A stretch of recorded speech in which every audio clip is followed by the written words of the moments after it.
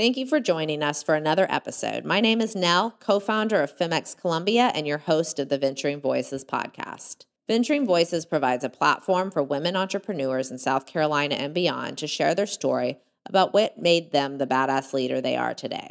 Today, we have a fascinating episode featuring Amy Barch, founder of Turn 90, an organization based in Charleston, South Carolina, that's mission is to improve recidivism rates here in the state. The National Institute of Justice defines recidivism as criminal acts that result in rearrest, reconviction, or return to prison, with or without a new sentence during a 3-year period following the person's release. The organization wants to better understand how someone can re-enter society after spending time in prison, and they seek to provide resources to make that transition smoother. While this problem is not unique to the state of South Carolina, the type of work Amy is doing with Turn 90 has offered a fresh perspective on how men leaving prison can truly be served and prepared to succeed. Recording from the FemX co-work space in Columbia, South Carolina, this is Venturing Voices.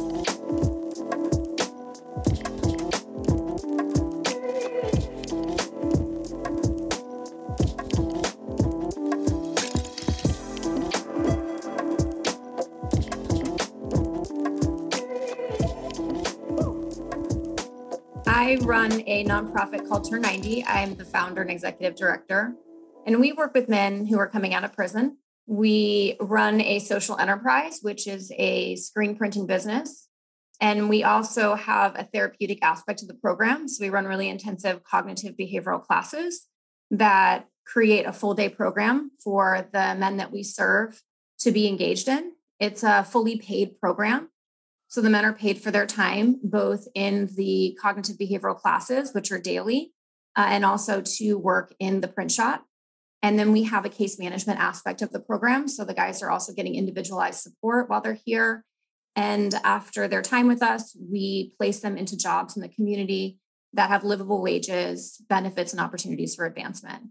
Did you start out with this vision and this model and build it from there? Or has it kind of evolved over time as you've seen the needs of the population you're serving?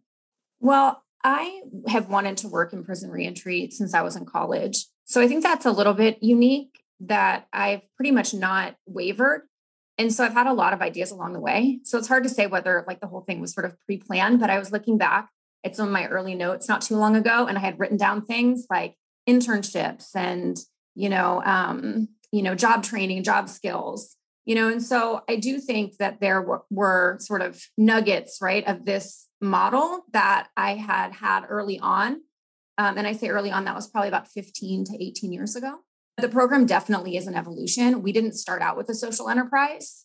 Started out teaching victim impact classes where I was bringing victims of crime into the jail. And we were approaching the classes from a restorative justice approach. So talking about how crime impacts individuals that are incarcerated, victims of crime, and the broader community. That kind of transitioned into me working more in the cognitive behavioral therapy space. And then I was for a while integrating those two curriculum. And then I moved more into the cognitive behavioral piece. And then I moved into working with people once they got released. And then after a few years of doing that, I moved into the social enterprise. So it's hard to start a social enterprise, I think, on day one. And when I say that, we started by hiring like one student, like one students, like one participant. And then eventually we hired 2. And then eventually we hired 3. And so now last year, for example, we hired 50 men out of prison. Now we hire every person that we work with comes and actually is employed here in our print shop. Amy's life as an adult did not immediately head in the direction of addressing prison reentry. She did not attend college immediately, but the journey that decision took her on instilled in her a sense of drive and determination that has paved the way for her program's growth. I grew up in what I consider a very privileged environment. I have an awesome family. We've always been close. We're still close. My mom was a homemaker.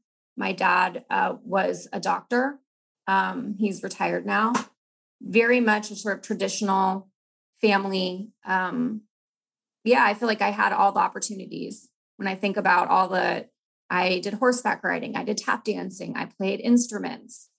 I didn't know anybody who went to prison. That was just not part of my childhood. I was never exposed to anything like that. But I think I just always had, even from a young age, I can remember sort of being concerned about, social issues. Like if I saw a homeless person, I just always felt concerned about sort of humankind. I don't know exactly how to say it, but I do remember from very early ages being kind of concerned about people that didn't have as much. And when I got a little bit older, I was kind of a wild child. I guess my mom would say, right, I was a handful. I kind of had my own idea about the rules and how I wanted to live my life. And I thought I was going to leave high school and not go to college. I thought I'm not going to be, corporate America, and I'm not going to live my life according to sort of principles, right, of needing to buy things and consumerism. And I'm just going to listen to Bob Marley and travel around the world. I decided to get a one-way ticket to Europe by myself and just bum around, which I did. And after about 6 months of bumming around, I kind of decided, I think I want to do something that's more meaningful with my life than just, camping and, hanging out and partying and seeing the world, which was fabulous. But I was 22 and just thinking maybe I want to do something more. I asked my parents and they gave me the money for a ticket home. And I got a ticket home and I just said, I'm going to go to college and I think I'm going to do something in either social work or law. So I came back focused. And I feel like I really needed that time away. And I really needed to sort of live life on my own terms for a little while. And then when I came back, I was focused. I wanted to enroll in the University of Washington. I really loved their program. They had a law, societies, and justice program that I felt like really fit me and my interests. It's a new program there. And so I applied to college and I didn't get in. And it was the only school I applied to. And so, most people would just say, oh no, I guess I'll have to apply someplace else. What's my plan B? And I just kind of like dug in and was like, no, I'm going to this school. Yeah. And I figured out that if you get a community college degree from a Washington State school, you can just automatically transfer in. But you also needed a letter from an employer saying that they had asked you to come out there, or they needed you to work there. And so I orchestrated this whole back end, strategy to get into the University of Washington. And I moved out to Washington. Got a community college degree from Seattle Central. And I got a letter from my employer and I got in. And so I went to the University of Washington and I feel like that really changed my life. The Washington Innocence Project, based out of Seattle, Washington, is a team of lawyers and advocates that work to exonerate prisoners that have been wrongfully convicted. It was originally a product of the University of Washington School of Law, but has since become an independent 501c3 organization. This program, as well as interning at local jails, shaped the direction of her career. I thought maybe I wanted to become a lawyer and work with people who are wrongly convicted. And that kind of got me interested in, working in the prison system. And I took some classes and I got exposed to some of the statistics around our prison system and, disparities in our prison system. I had to do my internship in the King County Correctional Facility, so basically the local jail. And it just blew me away. And the people that were there blew me away in terms of the men that I was working with. And I just decided I wanted to dedicate my life to that. And so I just never looked back. Amy had a tough time entering the job market following her graduation from college. She thought that she wanted to be a lawyer, but that path did not play out for her. Still determined, she looked for other ways that she could get involved in this work that didn't require law school and passing the bar. This goes to show you that you do not need to have the highest degree possible in order to make an impact in the field that you wish to enter.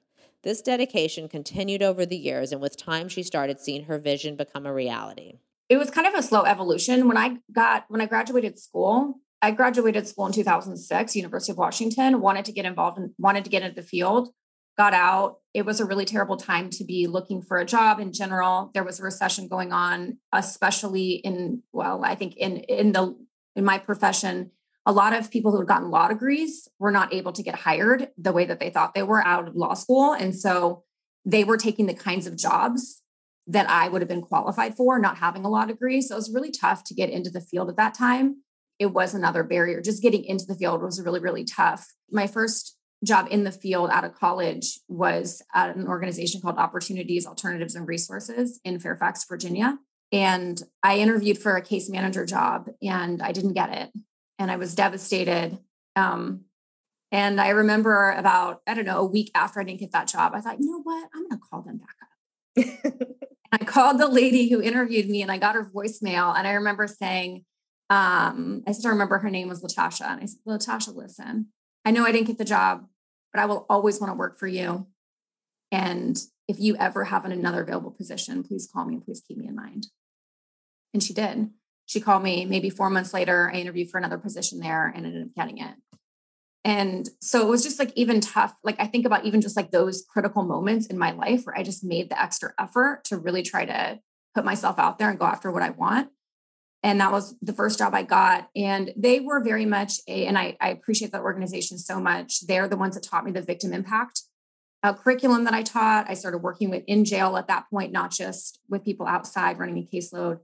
But I also saw the problem of the revolving door, that we did a lot of sort of Band-Aid work. We were providing bus passes and we were providing backpacks and clothing. And it was really, it's not like I'm trying to minimize that service because it's important, but I also just saw the revolving door and the depth of need that people were having outside of prison and the recognition that unless we did something more, we were not going to be fixing a problem. And I didn't understand it at the time. And now that I'm farther away from that experience, I understand that what I was feeling was that typical reentry services are addressing the problems caused by somebody going to prison or going to jail, but they're not addressing the problems that people had that led them into prison or going to jail. Right. And it took me a long time to actually be able to pull that apart. I just knew that we weren't doing enough and I wasn't doing what I wanted to do in the space. And then I couldn't find anybody else who was. And that I felt like we needed to reframe the way we were looking at reentry services to go beyond just, addressing the problems coming out of prison by helping people address the reasons that they went to begin with. So that was kind of the first, I think, step really, even back then, of me deciding to start on my own nonprofit or, an initiative that I felt like was truly reflective of what we should be doing in reentry. I worked for that organization for many years. I moved to Charleston in 2010 and I couldn't find anything. And I still didn't have really any inclination that I was going to start a nonprofit. It wasn't a dream of mine. I was working for another organization and I just decided to start volunteering in the jail just because I wanted to stay involved really. And I was volunteering at the Charleston County Detention Center and running classes, both victim impact and cognitive behavioral classes for people primarily sitting and waiting to go to court. About 80% of our population in our local jail is pretrial, meaning they have active charges and they're waiting to be sentenced. One day I got a call that basically summoned me to come down and meet with one of the federal judges.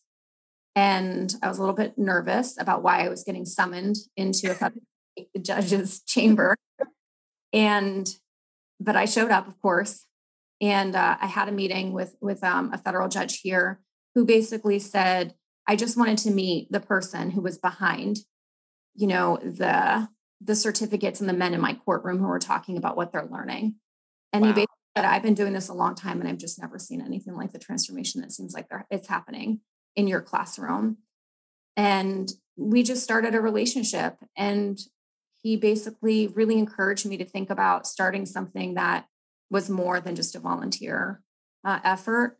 And he said, I'll do what I can to help you. And he did. And I quit my job. And I kind of gave myself 2 years to kind of get it started. I decided to wait tables during that time to kind of get the bills paid. It took me 3 years to get a paycheck. So I waited tables for 3 years, 2012, 13, and 14. On Valentine's Day of 2015 was my last day in the restaurant. That was my first I was able to get the city of Charleston was my first sort of official funding partner. And they gave enough money that I was able to actually quit my job and hire somebody at the same time. Prior to that, I was a fiscally sponsored project by the College of Charleston. So I started out with a fiscally sponsored project during that time. So like I said, a really basic, startup from a volunteer to, a fiscally sponsored project to an actual 501c3. It truly is a story of coming from $0 to where we are now, which I think, was really, really painful doing it that way. But I think is one of my biggest advantages, honestly, in so many different ways. It's been such an advantage to me to have come from nothing And when I say nothing, what I just mean is $0. I mean, I've had tons of support. I have family support. I have the privilege of coming from a very stable family. And all of that has really, allowed me to be successful. We have more coming up, so stay tuned following a short break. At FemX Columbia, we are all about supporting visual artists, and so are our friends at Flock and Rally, a fantabulous women-owned marketing and communications agency. Recently, they gave us a couple of golden nuggets of branding and PR advice to share. Very often, the difference between a sharp, polished brand or campaign and something that feels half-baked or outdated is, that's right, an investment in the visual arts. Yeah, your message is key, and that's a whole other conversation, but as digital platforms continue to grow, an experienced, savvy, creative team can convey the visual look and feel that best expresses what your organization is all about. That goes well beyond just having a simple logo. Great branding incorporates icons, patterns, and background elements for your website, collaterals and signage, as well as fun stuff like infographics and illustrations and guidelines for creating a consistent look for things like your Instagram stories. And what about photos and videos? Even though mobile phone cameras are pretty sophisticated these days, there's nothing like working with a professional photojournalist. These pros are skilled at capturing multiple story elements within one single frame. This can make or break a first impression. This extends to PR as well. If you provide the press with high-quality photos and videos to accompany your story pitch, that can dramatically increase your chance of making it into a media story on air, in print, or online. The Flock and Rally team loves to help clients level up on their branding, and they have seen time and time again the positive business outcomes for clients who invest in the visual arts. Find Flock and Rally, yep, that's flock like flock of seagulls and rally like a pep rally at flockandrally.com.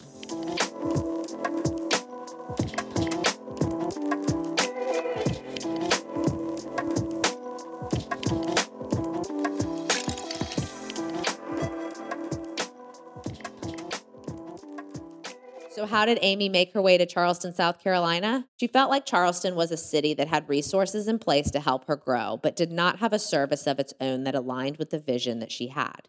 These two characteristics are important for anyone to consider when deciding to relocate their business or career. I wouldn't have moved anywhere where I didn't think that I could work in social justice issues. That was a part of my consideration in moving to Charleston. I'd actually a couple other cities I was interested in moving, but I felt like they just didn't have the sort of fabric that I needed to have a career in this space. So it was definitely really important to me, but it wasn't as sort of like well thought out enough to say, oh, I want to work right in the South on social justice issues. I always think it's just interesting, like my age right now, sort of like coming to the crescendo of my career happens to be, 10 years into a project I've been working on, which happens to also collide with, going to be the biggest emphasis on criminal justice reform, in our lifetimes. So I find like there's just so much like serendipity to my career choice and where I am right now. It doesn't pass me by. I'm appreciative every day. I said early on, I just want to have like on the day when I was, waiting tables and just trying to get enough money to get this whole thing off the ground. I remember saying and thinking to myself often, like, I just want to have the opportunity to see, right? Like, I just want to have a chance. And I still find myself sometimes. And so now I find myself in two places. One is I'm so grateful I had the chance, regardless of how it ends up, win, lose, or draw. Like I got the opportunity and I'm so grateful for that fact. And then I also look forward at the things that, my whole team and I are now working to accomplish. And I find myself thinking the same thing again. Like, oh man, I just hope I get the chance. Win, lose, or draw. I just hope I get the chance to just see. Now that she has established herself in the city, her next goal is making sure that its impact can be felt by future generations. You mentioned you have a larger team now. Are you mainly focused here in South Carolina, or is there a vision to grow or scale the work that you're doing, the framework and the impact? We're based in Charleston. I would say that's, our home base. We also have a second location in Columbia that we just opened up back in October. That's been my work and the focus of my work for the last 2 years. I knew that after a few years of doing this, the first few years were really hard. Startup years are hard. Yes. We had a lot of problems.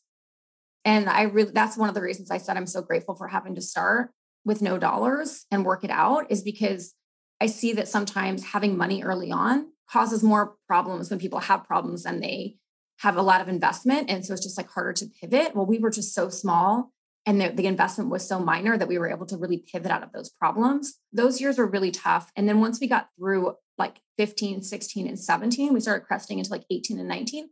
We started kind of realizing like we had pulled some of the right levers and we kind of had something special. We started having people travel here from other states to kind of see what we were doing. And it was clear, I think, that there was something going on here. And so we started asking ourselves as a team, what do we want to do with this? Are we okay with just having this shop? Like I know some other organizations around the country that are doing cool work in this space and have kind of opted to not replicate and just say, we're going to, offer best practices to other organizations. We'll offer tours for people to come through, but we're not going to actually, try to replicate ourselves, right? That each city has its own culture. They have their own challenges. They have their own fabric, right? And it isn't up to us to kind of dive in and be a McDonald's. And so we kind of we were like faced with like a choice of which direction do we want to go? And ultimately, I really wanted to see if this could be more than just like a unicorn program down here in Charleston. Right.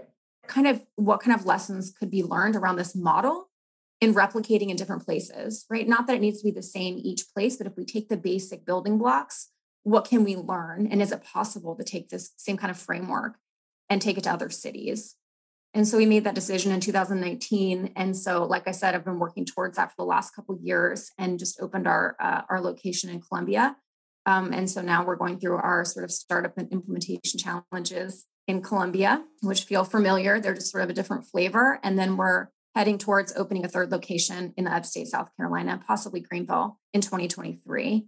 And we're really moving towards having an evaluation of the program. It's really important to me that we evaluate the program and know to the extent we can that the program truly is working to reduce recidivism. And one of the things we need to do is to get bigger, have a bigger, data source, and then bring on an evaluation partner. And so that's kind of the goal, the next goal that's in front of us. Before this venture, I was in research and evaluation and contraceptive access. It's so fascinating when you start to look for evaluation and data on different social justice issues, and it just doesn't even exist. Everyone defines the measures differently. And so that's a whole nother can of worms. It's really hard. It's really, really tough. Everyone defines recidivism differently. People coming out of prison have different risks to reoffend. So they even by themselves are just like not static. It's pretty complex. And it's really important to me that in my life, I push the field forward in whatever way I can and make a contribution that can be used. And so if we have an evaluation and we don't have positive results like that, I want that to be public and I want to document all the processes. So it's not a black box of what happened or, I want to be able to gift what we're doing to the field because I really appreciate some organizations that did that before me. And I was able to really draw heavily on some in-depth evaluations and design accordingly. And we do have a lot of research in this space that shows us what works. We just don't have a lot in terms of how to apply it effectively in operations in the community. We don't have any program that's considered an evidence-based program as according to like our national standards or Department of Justice because we haven't had rigorous evaluations. And so you have to have multiple rigorous evaluations and multiple locations. And while we have done that in the juvenile justice space, we have not done that in the adult space. And so we're trying to like push out against that.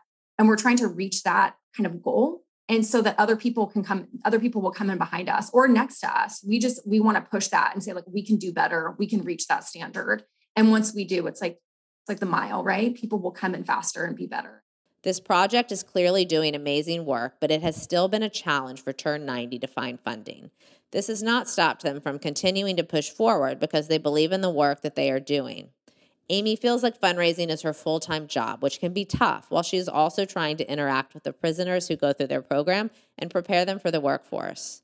The takeaway from this, though, is that not having an ample amount of money in the beginning should not deter you from doing something that you're passionate about. We are not eligible for the federal funding that does exist because we're not big enough. Oftentimes, it's very prescriptive, the kinds of things that can be eligible for funding, and we don't fit into any of those boxes. Right. Running the social enterprise, we don't fit into an easy box. Yeah. Fundraising is my full-time job. And that's, tough when I'm also trying to, run a program and run a high quality program. Let's take a step back and discuss the program itself. What does a day in the life look like for a man going through the Turn 90 program? Amy feels like they can succeed with these tasks because they hire men who have gone through Turn 90 themselves to supervise future participants. There's 13 of us on staff, and 5 of us are formerly incarcerated program graduates. So part of our approach to this work is to hire people that have gone through the program and understand the men at a level that we never will, and work on the front lines of the organization. They're not the only people delivering frontline services, but they're there delivering them alongside, non-program graduates. So that's just really important, I think, first and foremost, to kind of understand about us, that's a critical way that we feel like we'll engage the population that we're working with. We run everything here in-house. The guys come in and they can come here as early as maybe 7:30. The actual work doesn't start until 9. So we'll have start wandering in. We work out of a 6,000 square foot building, both here in Charleston and in Columbia. Our building in Charleston used to be a prison that's given to us by Department of Corrections to use. But both of our buildings are similar in that they're mixed use spaces. We have offices, we have classrooms, and then we have a manufacturing space, so a warehouse, which houses our social enterprise. So when the guys first enroll in the program, they come in at 9:00, they clock in. Again, like I said, everybody's paid hourly wages to work here. They clock in and 9:00 classes start. So between 9 and 10:30, and then 10:45 and 12, our participants, our students are in the classroom. They clock out for a lunch break and they come back in the afternoon and they work in the print shop. For us, It's really important to have everything together in one building. Sometimes people work with people out of prison and they use temp agencies or they have offsite work experiences. For us, part of what we believe really helps people change their identity, which is a super important part of behavior change in general, is being influenced, right, by the people that are around you. And for us, it's really important to have a lot of contact and a lot of opportunities to engage with our participants in sort of a controlled environment. After about 10 weeks of doing this, half in the classroom, half in the afternoon, we start moving our guys more to full-time employment. And at that point, they're working full-time in the print shop, and we're starting to prepare them for job placement. At about 16 weeks, we're looking for employers that have available openings and are interested in hiring our graduates. We have quite a few businesses around town that are really committed to hiring our graduates. We don't have to do a lot of work around job development, actually. Most of our work comes with helping our guys get ready to succeed in the workforce. So that's like the bulk of our work. And then once they go out to the workforce, if we've done our job, they do a great job. And then the employer wants to come back and hire from us again. We spend minimal amount of time actually recruiting employers. We spend all of our time recruiting print shop customers because we run a print shop business. So we do lots of marketing around keeping the guys engaged here. And then we do all of our work around, individual support in the classroom here. According to Amy, the ultimate goal of Turn 90 is to help people stabilize the environment they come from, rather than pushing them into something new where they might not be able to fully succeed. Many men who come out of the prison system do not have access to or knowledge of resources that other people in society may take for granted. A lot of times people think that people coming out of prison can just plug into already existing community resources. Like they can just go to the Department of Employment and Workforce, right? Or they can go to the One Stop and just sit behind a computer and start plugging away at like available like job opportunities. Or that they can just like enroll at Trident Tech in their like free CDL program, right? Or that they can just like search the web. The people that we work with are not typically stable enough to be able to engage with those community services in effective ways. So it's like the opportunities are quote there on paper, but they're not real opportunities for the guys we work with because there's a gap. We don't push people from place to place to place. Someone comes here, we don't say like, hey, go here for this and here for this and here for this. We say, you're here. Yeah. And we figure it out and you don't have to go anywhere. Right.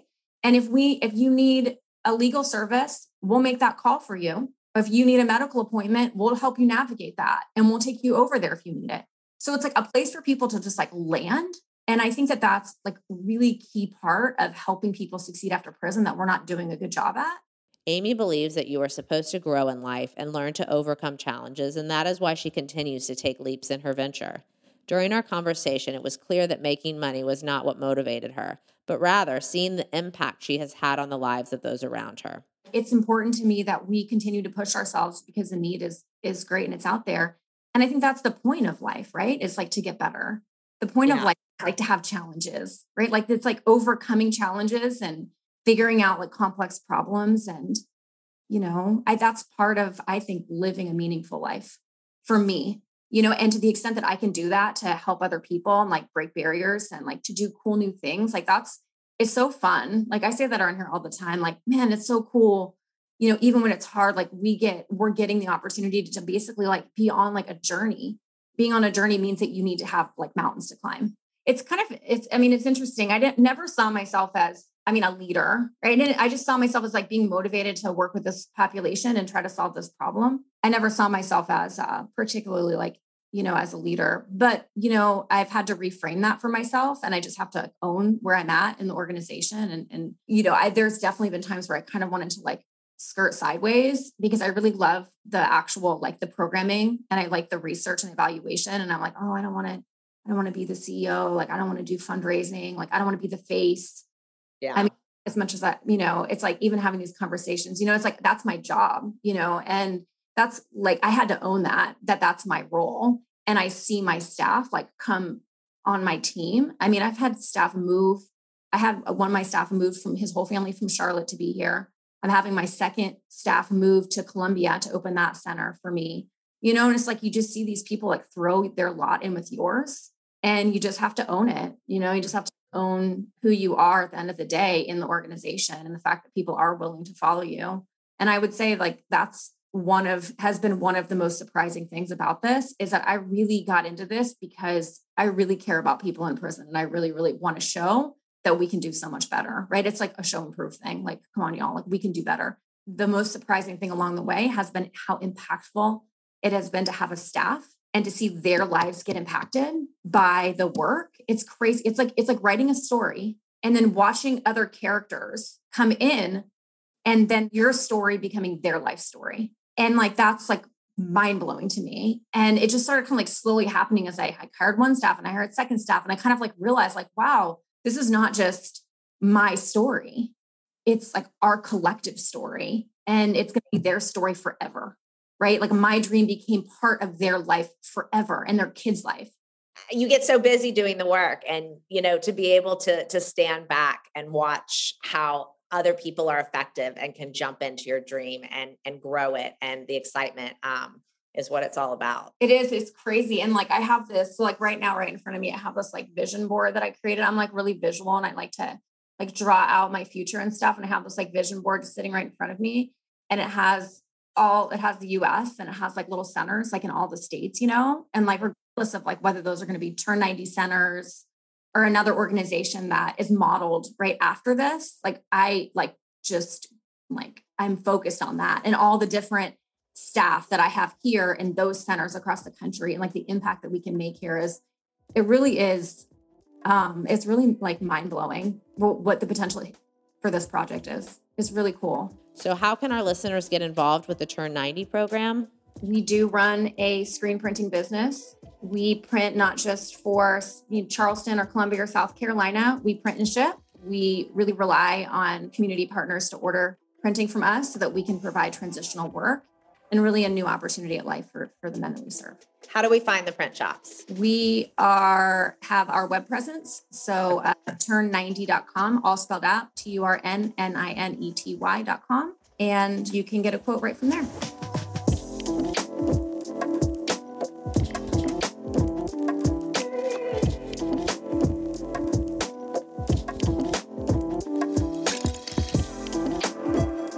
Appreciate having Amy Barch on the show today to discuss the incredible work she is doing and sharing her story here on Venturing Voices.